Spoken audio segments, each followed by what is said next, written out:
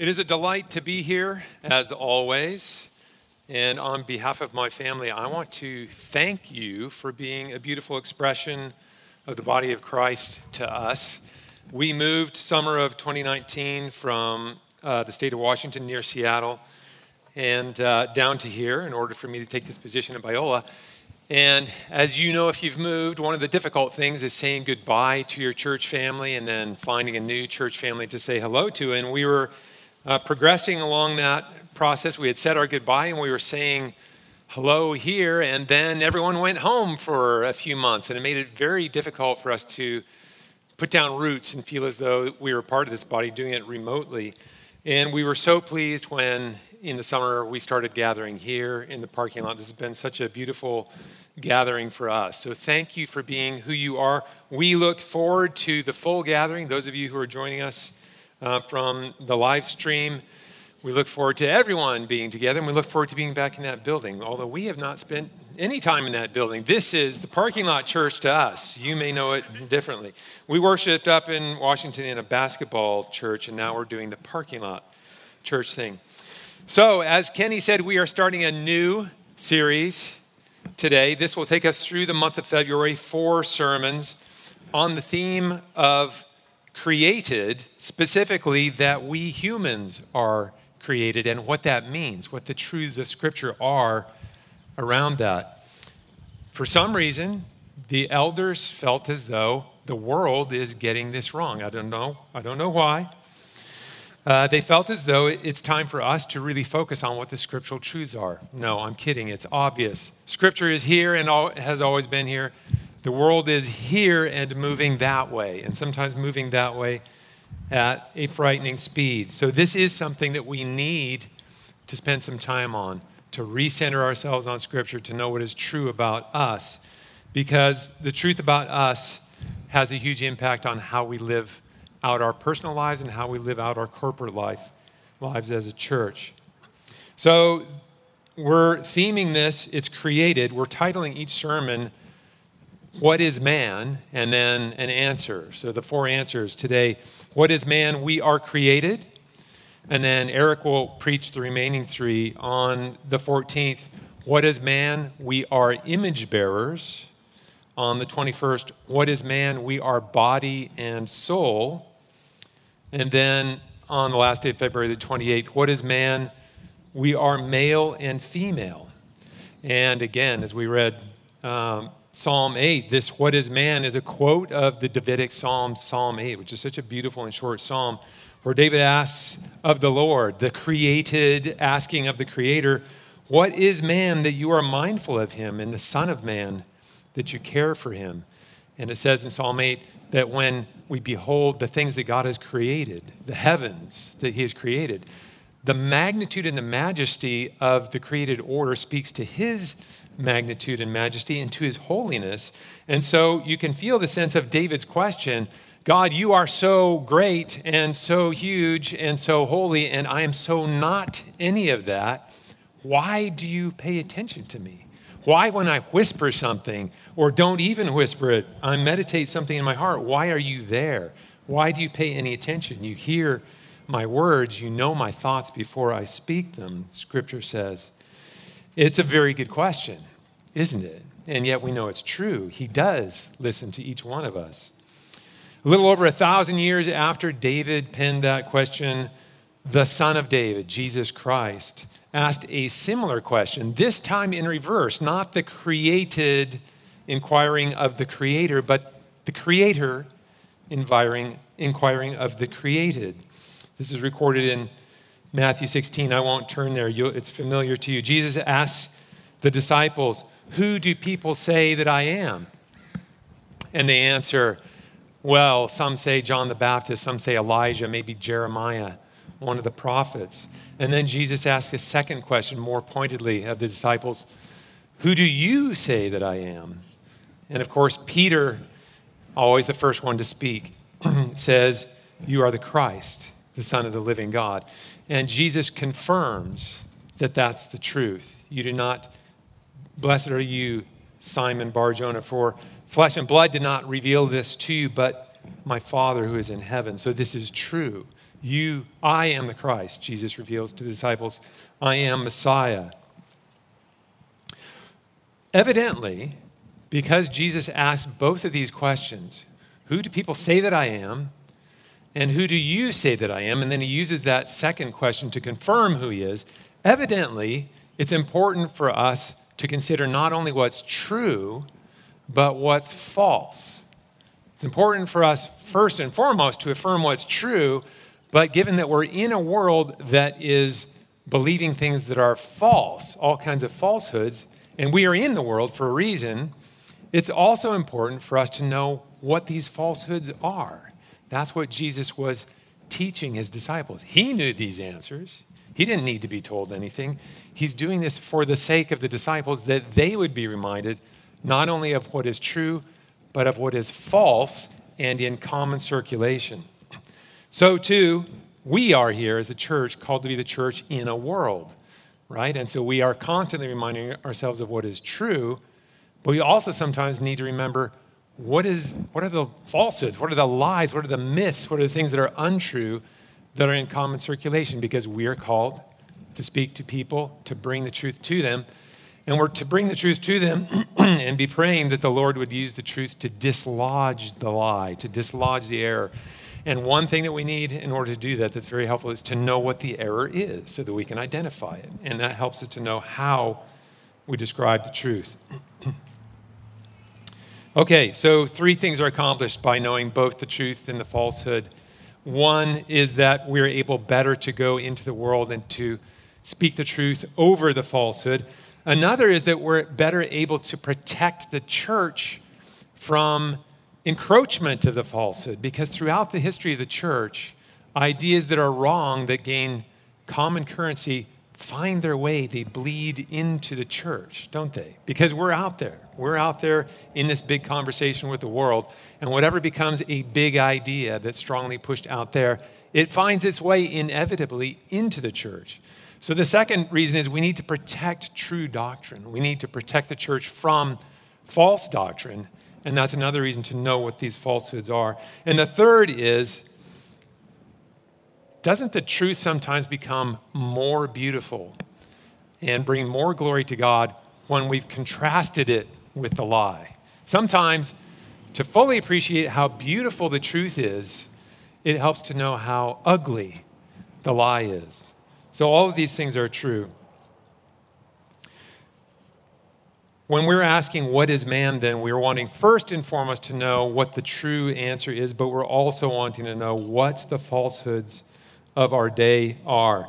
And the anchor passage for this, not surprisingly, is going to be Genesis chapter 1, and we're going to be anchoring the whole series in Genesis chapter 1, verses 26 through 31. I'm going to be focusing on the first part of that, 26 through 28.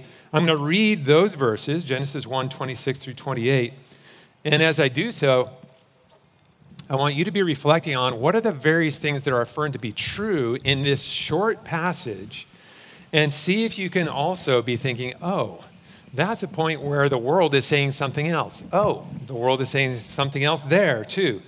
I count 7 of these, and we're going to go over this, but think about this as I read Genesis chapter 1, starting in verse 26 and through verse 28. Then God said, "Let us make man in our image, after our likeness, and let them have dominion over the fish of the sea, and over the birds of the heavens, and over the livestock, and over all the earth, and over every creeping thing that creeps on the earth." So God created man in his own image. In the image of God, he created him. Male and female, he created them.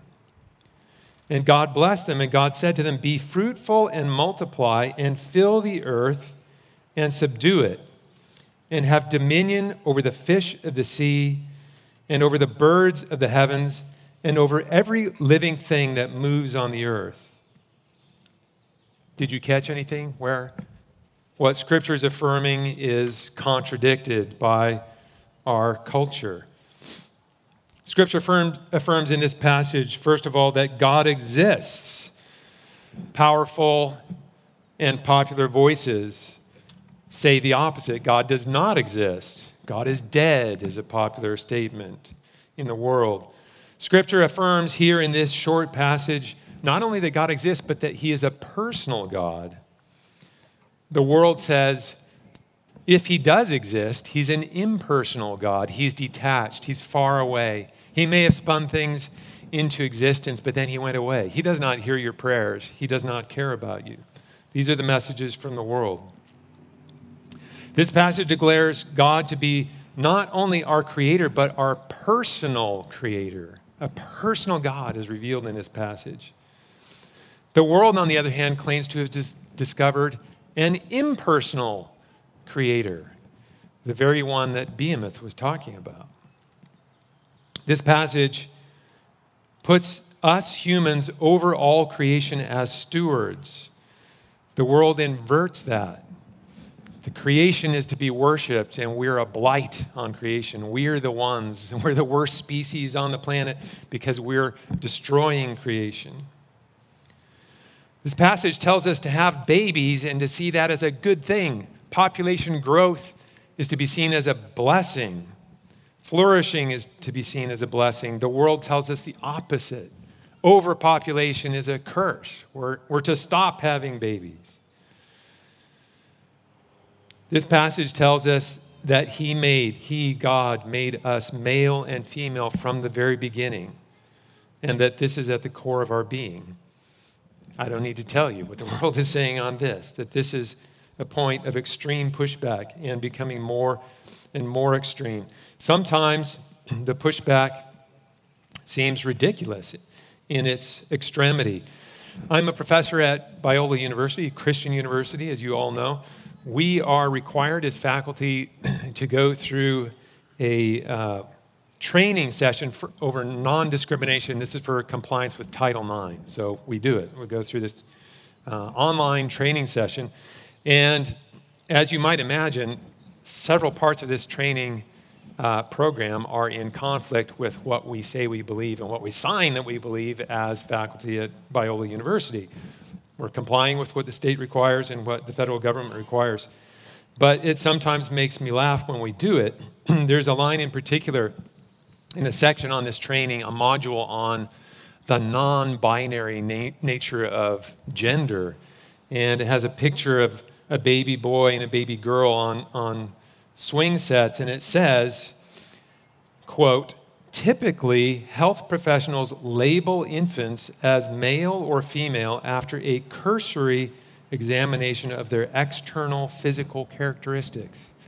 I thought, are you kidding me? For the entire history of humankind, you're saying that we've got this wrong when the doctor or the midwife looks at the newborn and says, congratulations, you have a boy, or congratulations, it's a girl. Are you saying we should look more closely? If you examine more closely, this was too cursory, this was too superficial, you've overlooked something, look again? No. If you were to ask the doctor or the midwife, look again, they would say, yes, as I already told you, this is a boy, or this is a girl. It doesn't get more obvious than that. So in this little line in this lesson, a fact has been caricatured as a label, as though it's a negative thing, and a decisive observation has been characterized as a cursory examination, falsehood. This is a very good example of something that C.S. Lewis called chronological snobbery. You may have heard of it. He defines chronological snobbery as the uncritical acceptance of the intellectual climate of our own age and the assumption that whatever has gone out of date is on that count discredited. That's exactly what we have here. The entire history of humanity knew how to tell a boy from a girl, but now that that's gone out of vogue, we pretend that we're superior. We now understand something that was not understood before, and therefore our forebears were ignorant of what we now know as truth. Chronological snobbery.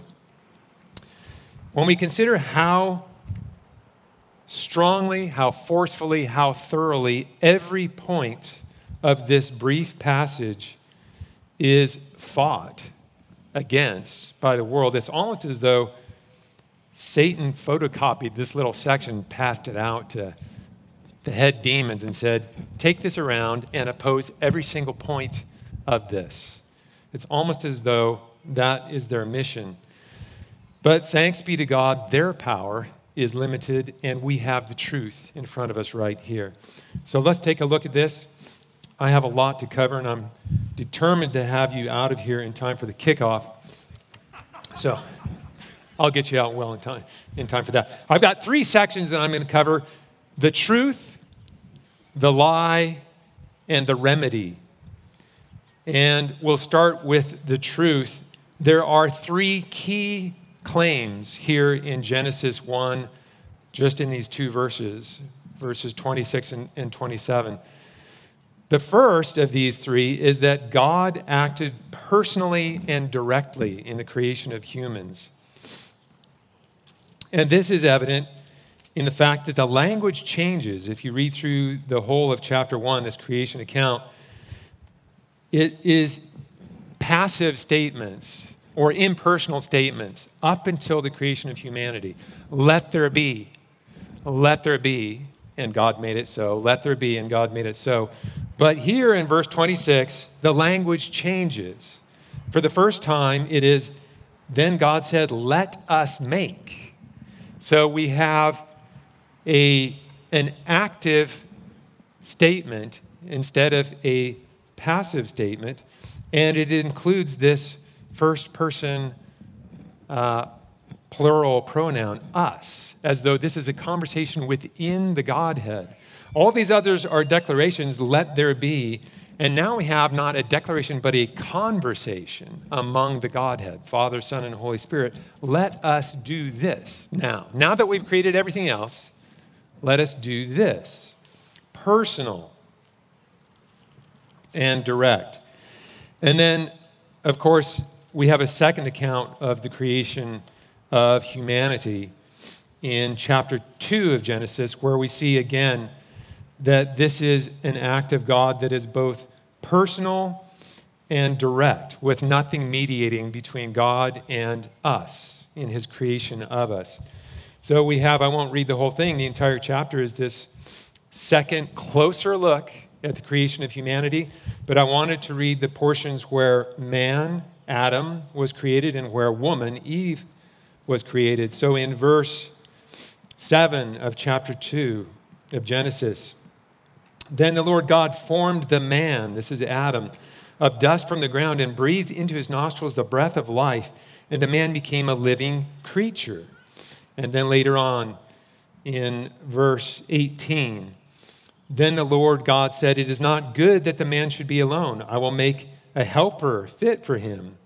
Now, out of the ground, the Lord had formed every beast of the field and every bird of the heavens and brought them to the man to see what he would call them. And whatever the man called every living creature, that was its name. The man gave names to all livestock and to the birds of the heavens and to every beast of the field. But for Adam, there was not found a helper fit for him. So the Lord God caused a deep sleep to fall upon the man, and while he slept, took one of his ribs and closed up the place with flesh. And the rib that the Lord God had taken from the man, he made into a woman and brought her to the man. Then the man said, this at last is bone of my bones and flesh of my flesh. She shall be called woman because she was taken out of man. Personal, direct creation of man and then woman by God the Creator. The second key point here, and this is almost so obvious it doesn't need to be stated, but we are going to state it, that is, our creation was miraculous. This couldn't have happened apart from God acting. We need to state that because the counterclaim has become so popular. And what we can say is, don't back off from saying this is the claim of Scripture. The claim of Scripture is that our creation was miraculous. And someone might say, well, that's false because science has shown that it can happen without miracle. Don't back off and say, well, okay, I don't know then. Say, either Scripture is right or what you're saying is right. They can't both be right because Scripture is claiming that this is a miraculous creation. Again, it's saying that from the dust of the ground, man was created, and from the first man, Adam's rib, woman was created, the first woman, Eve. If you know of any natural process that turns dirt into a human being, please tell me. I've been studying this for a long time, and I say it can't happen. If you know of any natural process that can turn a rib into a woman, show me. I've been studying this for a long time, scientifically, mathematically, using computational biology. I say it can't happen. A miracle is needed for these things to take place, and we should not back down from that. Third, the third key point from this short passage is that God made humans as categorically distinct from the other created kinds, distinct from the animals, distinct even from bananas. Okay. In the image of God we are created. This is chapter 1, verse 27. So God created man in his own image. In the image of God he created him. Male and female he created them. That is not said of any other created kind. No other animal is made in the image of God. We are furthermore made for communion, both with one another and with God. That's not said of any other created kind. They're told to be fruitful and multiply. So there is male and female in these other animals, and they have offspring, and they get together in that way, but it's not communion. It's not the deep communion for which we were created.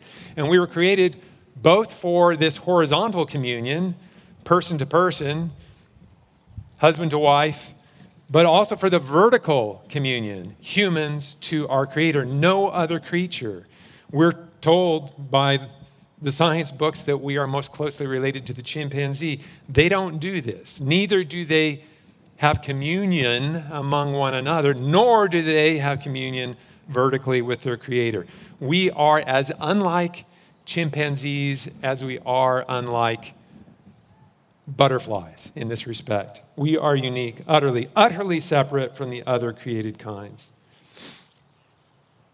And the third respect in which we are distinct from the other created animals is that we are given charge over creation. Here again, it's verses 26 and 28. Let them have dominion over the fish of the sea and over the birds of the heavens and over the livestock and over all the earth and over every creeping thing that creeps on the earth. And in 28, fill the earth and subdue it and have dominion over all of these created things. We are alone in creation in that we have been given charge over creation. No other creature has been given that. We stand alone, apart from all of the other created things. These are the truths. We know this, right? But it's good for us to go back over this. Okay, so now we're going to move from the truth to the lie, and then we're going to have the remedy after we talk about the lie. The lie has become very familiar as well to us. It's the Darwinian lie is part of it, but the Darwinian lie has become part of a bigger lie, which is, exactly as we've been saying, that all of this could have happened by accident, that there is no personal God over creation, that there's physics, and that physics begat a universe out of a big bang, and that the universe begat first some primitive life form, and then that evolved into us, and then we invented God. So that is the story. That's the counterfeit story. That's the artificial story, the replacement for the true story. I'm going to give a description, a more detailed description of the lie, and then I'm going to follow that by talking about the motivation for the lie. Why do people say this? Why do people believe this? And then we're going to talk about the consequences of the lie, and then we'll move to the remedy. Friedrich Nietzsche in 1882 penned the words that are now famous, "God is dead." That was 23 years after Charles Darwin provided the bullet for killing him, his 1859 work on the origin of species. And from there, it just took off. It was not a popular work initially. It took a couple of decades for even the naturalists to decide that Darwin had it right and that his description was going to become the new paradigm for understanding biology. Before that, Academic, naturalists, and biologists all assumed exactly what we read, that the created kinds were each created separately. Darwin's work changed that, but it's interesting how it changed not because they found it to be convincing, because for many years they didn't.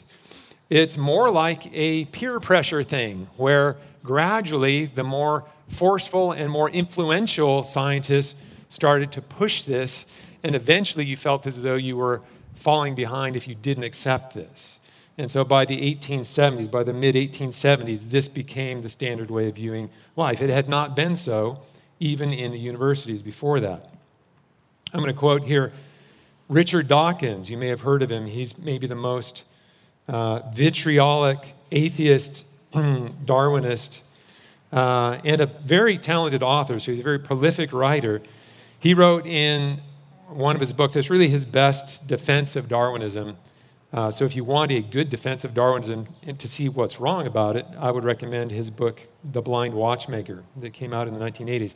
There he said, natural selection, the blind, unconscious, automatic process which Darwin discovered and which we now know is the explanation for the existence and apparently purposeful form of all life, has no purpose in mind. It has no mind and no mind's eye. It does not plan the future. It has no vision, no foresight, no sight at all.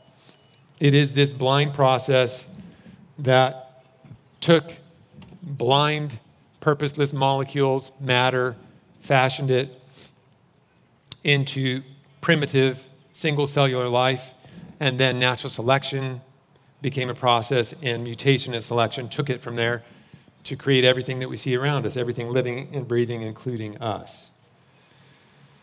That is the lie. It's well known. You will encounter it if you're a student. You'll encounter it at an earlier age today than you did in my generation or the generations before that. Let's look now at the motivation for the lie. And here there is equivocation, because atheists will commonly say, it's very common, you will have heard this, I became an atheist because I studied science, or I became an atheist because I read great thinkers, as though, and this is sort of the Enlightenment fallacy, as though the more clearly you think and the more you look at reality, the more you realize that faith is built on myths and the truth is that God is not there. It's as though this is a rational process that people abandon God and embrace his absence. And nothing could be further from the truth. The most honest, the most candid atheists are even frank about this. They do not claim that. They don't say, I became an atheist because I studied science or because I studied great philosophers. They say, I became an atheist because I don't want there to be a God. I just don't want the world to be like that. I'm going to read some quotes from several of these. One of these, again, he didn't say it in quite these words. He wasn't quite as candid. But Richard Dawkins, in 2009, he funded a London bus ad campaign where on these big double-decker red London buses, in bright colors, covering the whole side of the bus, it said, there's probably no God.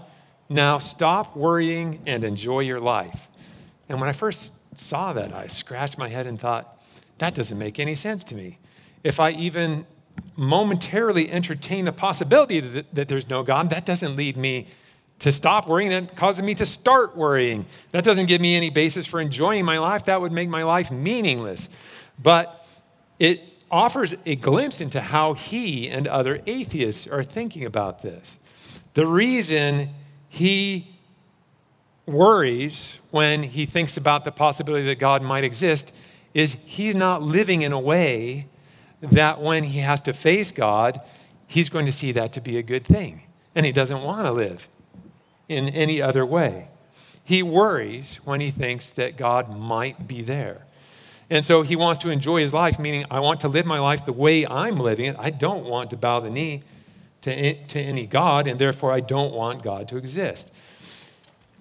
It's a candid, in the end, admission of what is really behind atheism.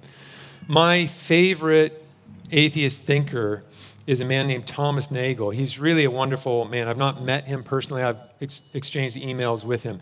He's a philosopher of mind who has been more honest and open about his atheism than any other atheist I've ever read. He wrote the following: I want atheism to be true and am made uneasy by the fact that some of the most intelligent and well-informed people I know are religious believers. It isn't just that I don't believe in God and naturally hope that I'm right in my belief.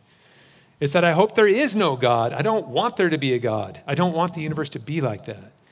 My guess is that this cosmic authority problem is not a rare condition and that it is responsible for much of the scientism and reductionism of our time. One of the tendencies it supports is the ludicrous overuse of evolutionary biology to explain everything about life, including everything about the human mind. End quote. That's Thomas Nagel. Very frank. Here's another frank admission from an atheist. This one is Aldous Huxley, author of Brave New World. He was, in fact, a grandson of Thomas Henry Huxley. This is a very influential family in Great Britain. Thomas Henry Huxley was nicknamed Darwin's bulldog. He was a close friend of Darwin, but whereas Darwin was kind of a meek and gentle personality, that was not Thomas Huxley. He was a bully, and he was part of the force that got Darwin's theory to be followed without question by the end of the 1800s. So his grandson, Aldous Huxley, wrote the following: I had motives for not wanting the world to have a meaning and consequently assumed that it had none and was able without any difficulty to find satisfying reasons for this assumption. The philosopher who finds no meaning in the world is not concerned exclusively with a problem in pure metaphysics. He's also concerned to prove that there is no valid reason why he personally should not do as he wants to do. For myself, as no doubt for most of my friends, the philosophy of meaninglessness was essentially an instrument of liberation from a certain system of morality. We objected to the morality because it interfered with our sexual freedom. He is also concerned to prove that there is no valid reason why he personally should not do as he wants to do. For myself, as no doubt for most of my friends, the philosophy of meaningless was essentially an instrument of liberation from a certain system of morality. We objected to the morality because it interfered with our sexual freedom. The supporters of this system claimed that it embodied the meaning, the Christian meaning, they insisted, of the world. There was one admirably simple method of confuting these people and justifying ourselves in our erotic revolt. We would deny that the world had any meaning whatever. Remarkably candid. In the end, despite what some atheists will say, and they're trying to portray atheism in the most respectable terms, when you read these very candid accounts, you see that it's not at all what it's being presented as. Atheism in the end is more akin to a temper tantrum than to rational reduction. It's people fighting against their maker, because that's what people have done from the beginning.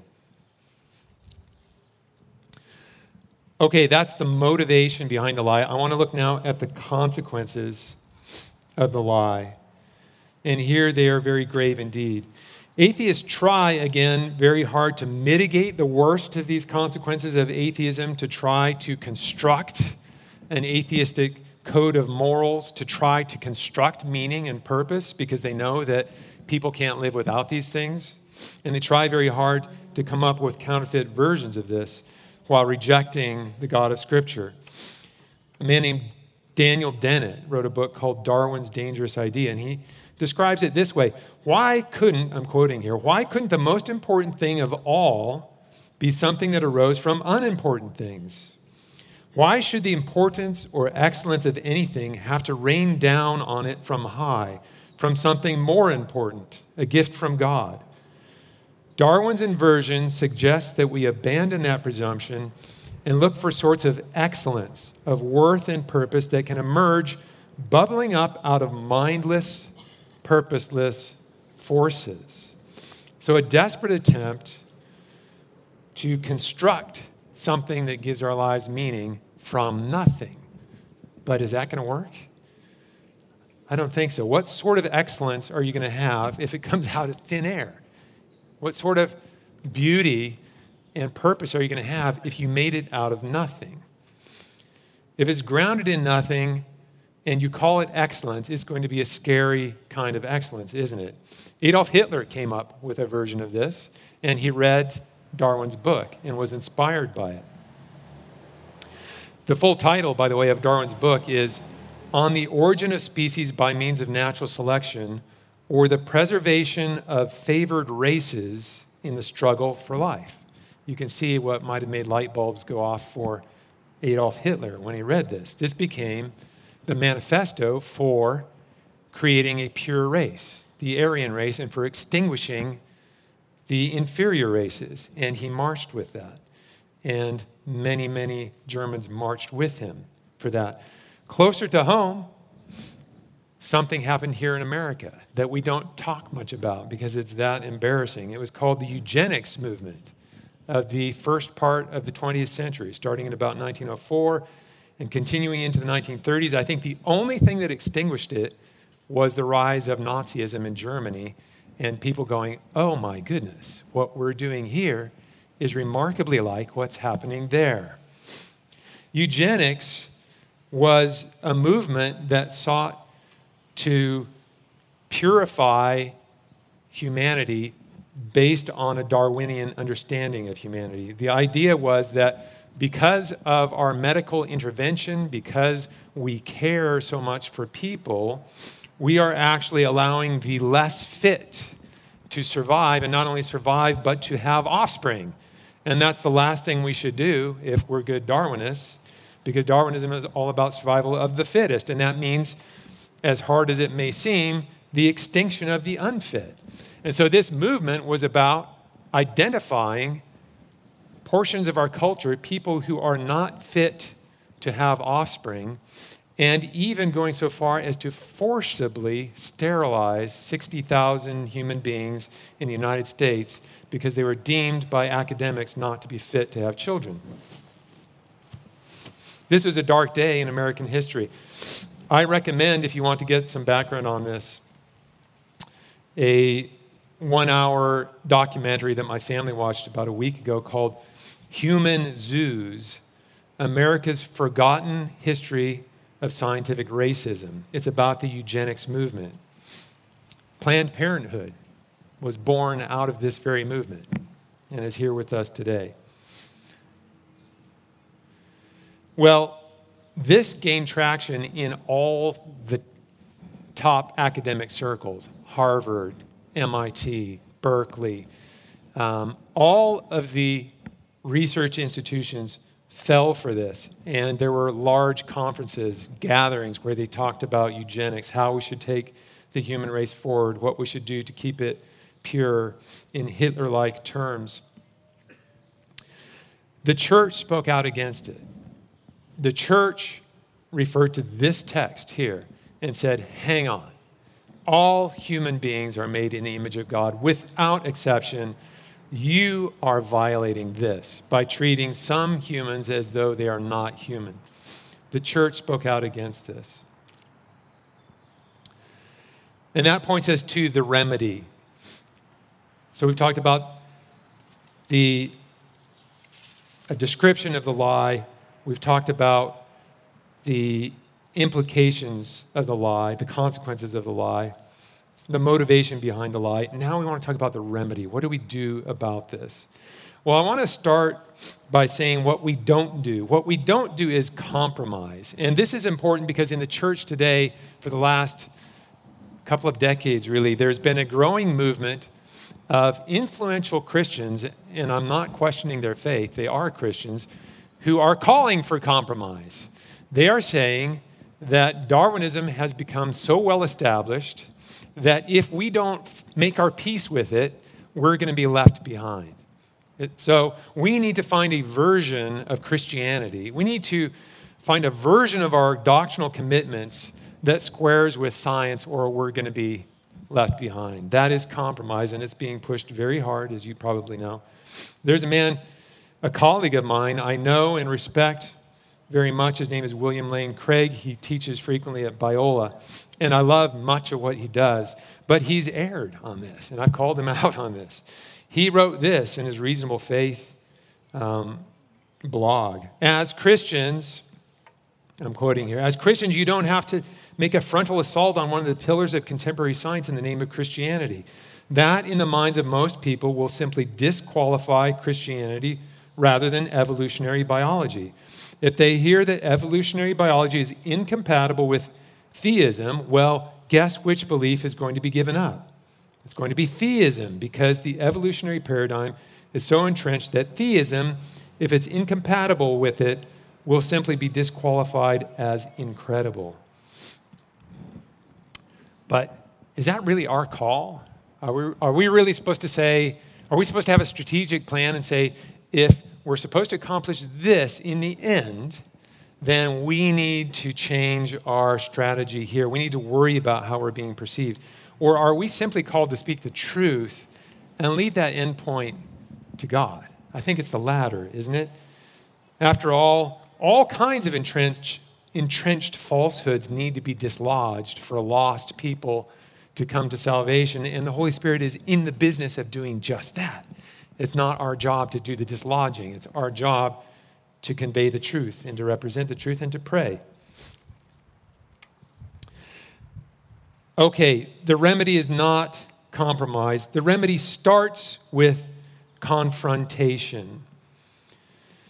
We don't like that word, do we? But it starts with confrontation. The truth spoken into a culture that is embracing something other than the truth. 1 Peter chapter 3, verses 15 and 16 says this: in your hearts, honor Christ the Lord as holy, always being prepared to make a defense to anyone who asks you for a reason for the hope that is in you. Yet do it with gentleness and respect, having a good conscience, so that when you are slandered, those who revile your good behavior in Christ may be put to shame.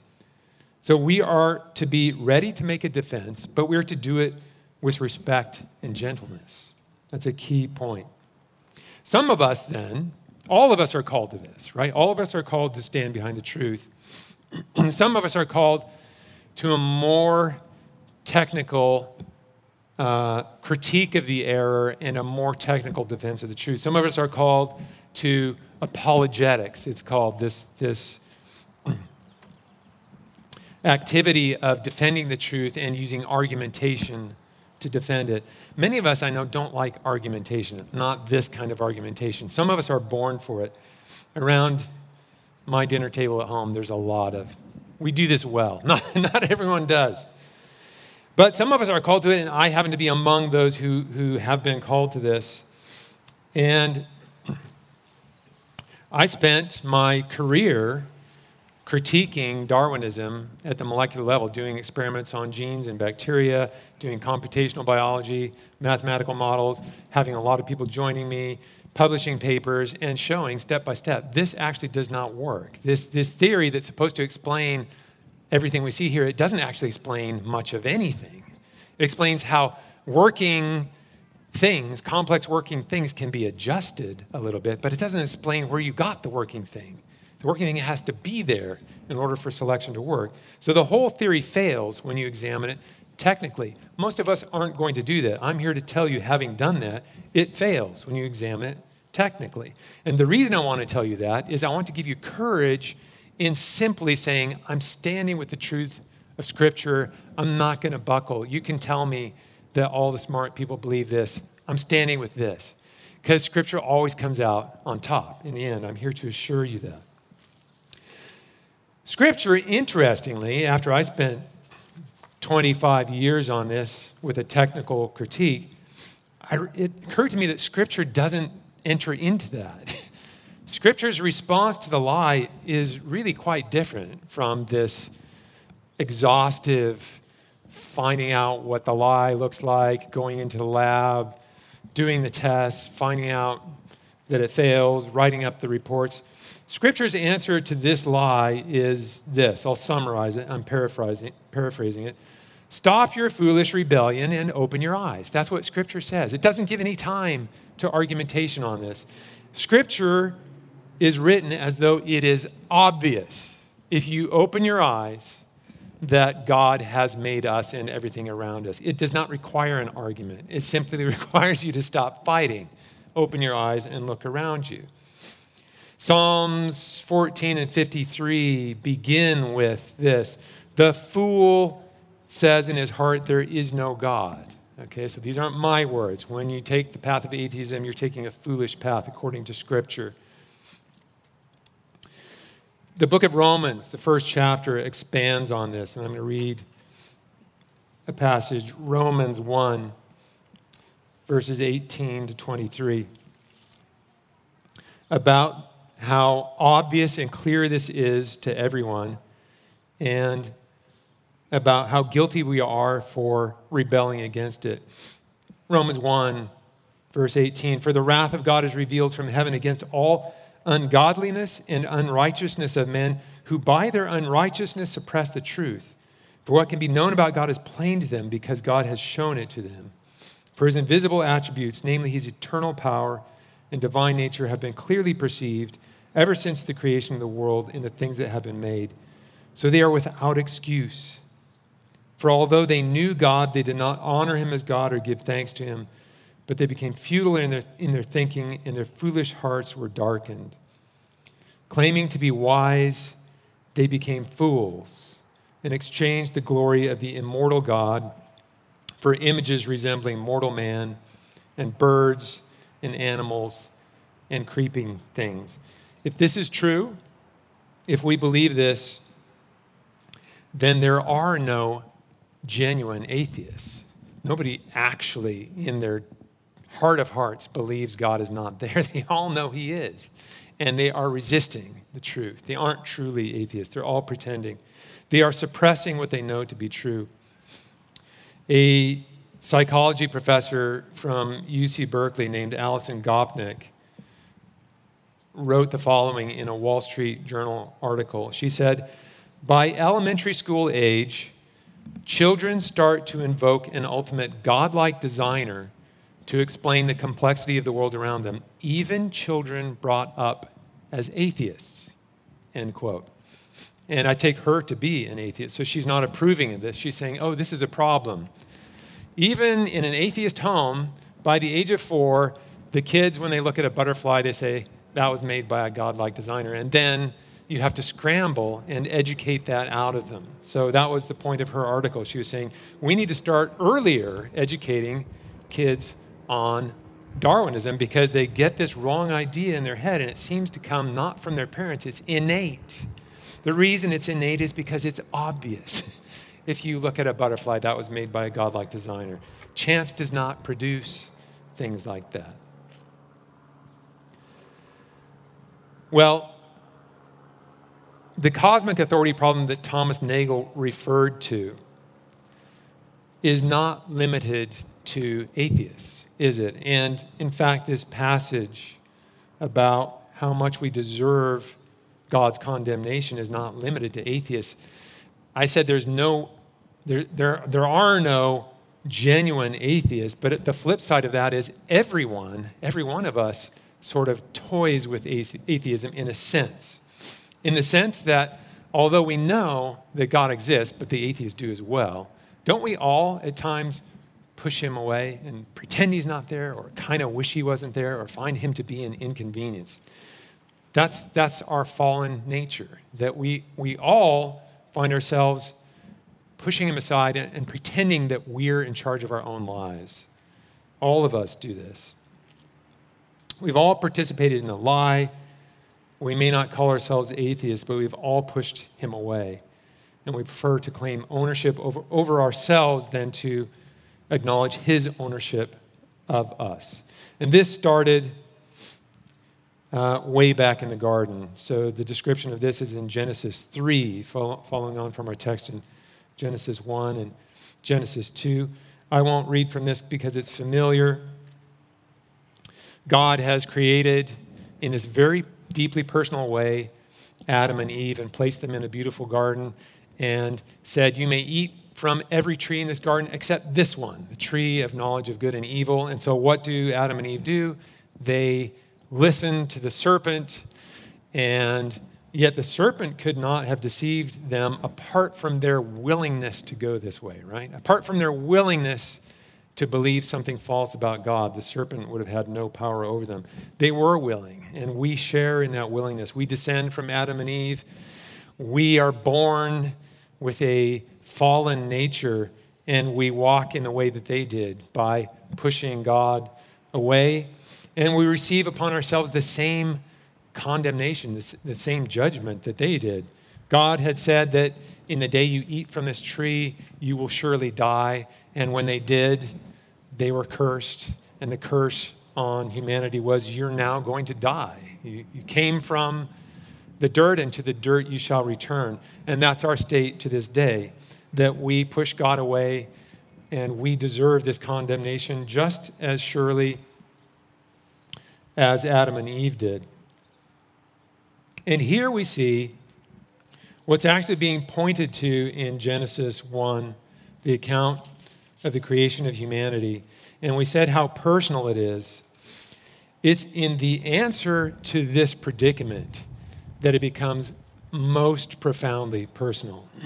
Because here we see that this conversation within the Godhead, let us make God in our image, was pointing to something far more profound than you would realize if you only had the book of Genesis. And that is God the Father, God the Son, God the Holy Spirit, as they're saying this in conversation with one another, they know that God the Son is going to create a kind and become one of that kind. And this is the most personal aspect of creation.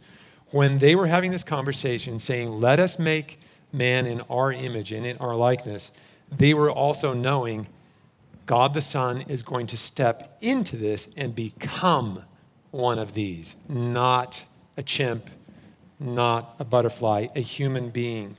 And so that is part of what they mean when they say, let us make God in our image and in our likeness. They know that likeness is going to become profound when Jesus becomes one of us, born of a human being, walking on the planet the way we do. 100% human, 100% God. This is described beautifully, how God can become man, which is still a profound mystery, is described beautifully in the 2nd chapter of Philippians. Starting with verse 5. Have this mind among yourselves, which is yours in Christ Jesus, who, though he was in the form of God, did not count equality with God as something to be grasped, but emptied himself by taking the form of a servant, being born in the likeness of men. And being found in human form, he humbled himself by becoming obedient to the point of death, even death on a cross. Therefore, God has highly exalted him and bestowed on him the name that is above every name, so that at the name of Jesus, every knee should bow in heaven and on earth and under the earth, and every tongue confess that Jesus Christ is Lord, to the glory of God the Father. So in obedience to God the Father, God the Son became the remedy to this predicament. The lie that we've all participated in and the judgment that we receive was taken upon him, Jesus, on the cross, who came to be one of us, completely human, divine, to live a perfect life and to lay that down on the cross, receiving upon himself the punishment that we deserved for our sins, that we might receive a righteousness that we don't deserve. Paul, in the book of Thessalonians, chapter 5, verse 9 and 10, says it this way: God has not destined us for wrath, but to obtain salvation through our Lord Jesus Christ, who died for us so that whether we are awake or asleep, we might live with him. So, what do we do with all of this? We stand for the truth. We do not allow ourselves to be intimidated by the lie. And that doesn't mean that we understand all the aspects of the lie. There's a technical side to the lie that very few people are going to understand. Stand firm and know that Scripture is going to come out on top of all of these lies. The most potent thing, apart from simply quoting Scripture, that you can do if you're in dialogue with an unbeliever, with an atheist or an agnostic or any unbeliever, is to give your own testimony, because that is your truth, your personal truth that connects to Scripture. You can say, I don't know anything about natural selection, or I don't know anything about molecular evolution, but I do know this. I was lost, and now I'm found. And no one can deny that. It's a miracle that has been worked by God upon you, and it has a very powerful effect on people who are otherwise wanting to resist God. So if you have not experienced this renewal yet, if you have not experienced this remedy, if you're still toying with a lie and some of this sounds new to you, I invite you to receive the gift of salvation that has been offered to us, that has been purchased by the blood of Jesus, to become a member of his family. Speak to someone, maybe an elder, and I think we have a prayer. Will we have a prayer team? Blue tent over there. Prayer, in the back, blue tent. Go speak with someone. If this is something that is new to you, or if you've heard it and for some reason have not responded to it, today is the day that you should respond. Let me close this in prayer.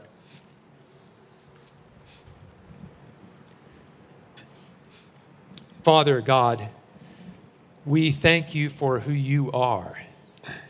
We look at the heavens, we look at the things that you have made, and they are so enormous and so beautiful and so powerful that they speak of your power and your beauty, your majesty. And we do feel small. We echo the words of David. When we look at these things, we say, why do you care about us? But you do.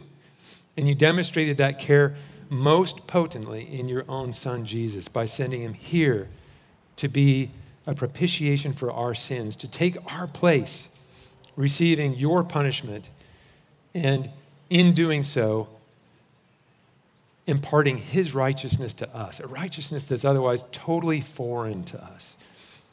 Thank you, Father, that despite the fact that the world goes so far astray, despite the fact that the lies seem to grow in magnitude and the people who are pushing them seem to push ever harder, that your truth is real, that your Holy Spirit is at home in us. You have taken up residence within us to give us the strength to stand for the truth. Father, may we do that with conviction and with courage to speak the truth to a world that so desperately needs it. And we pray this for your glory. In Jesus' name, amen.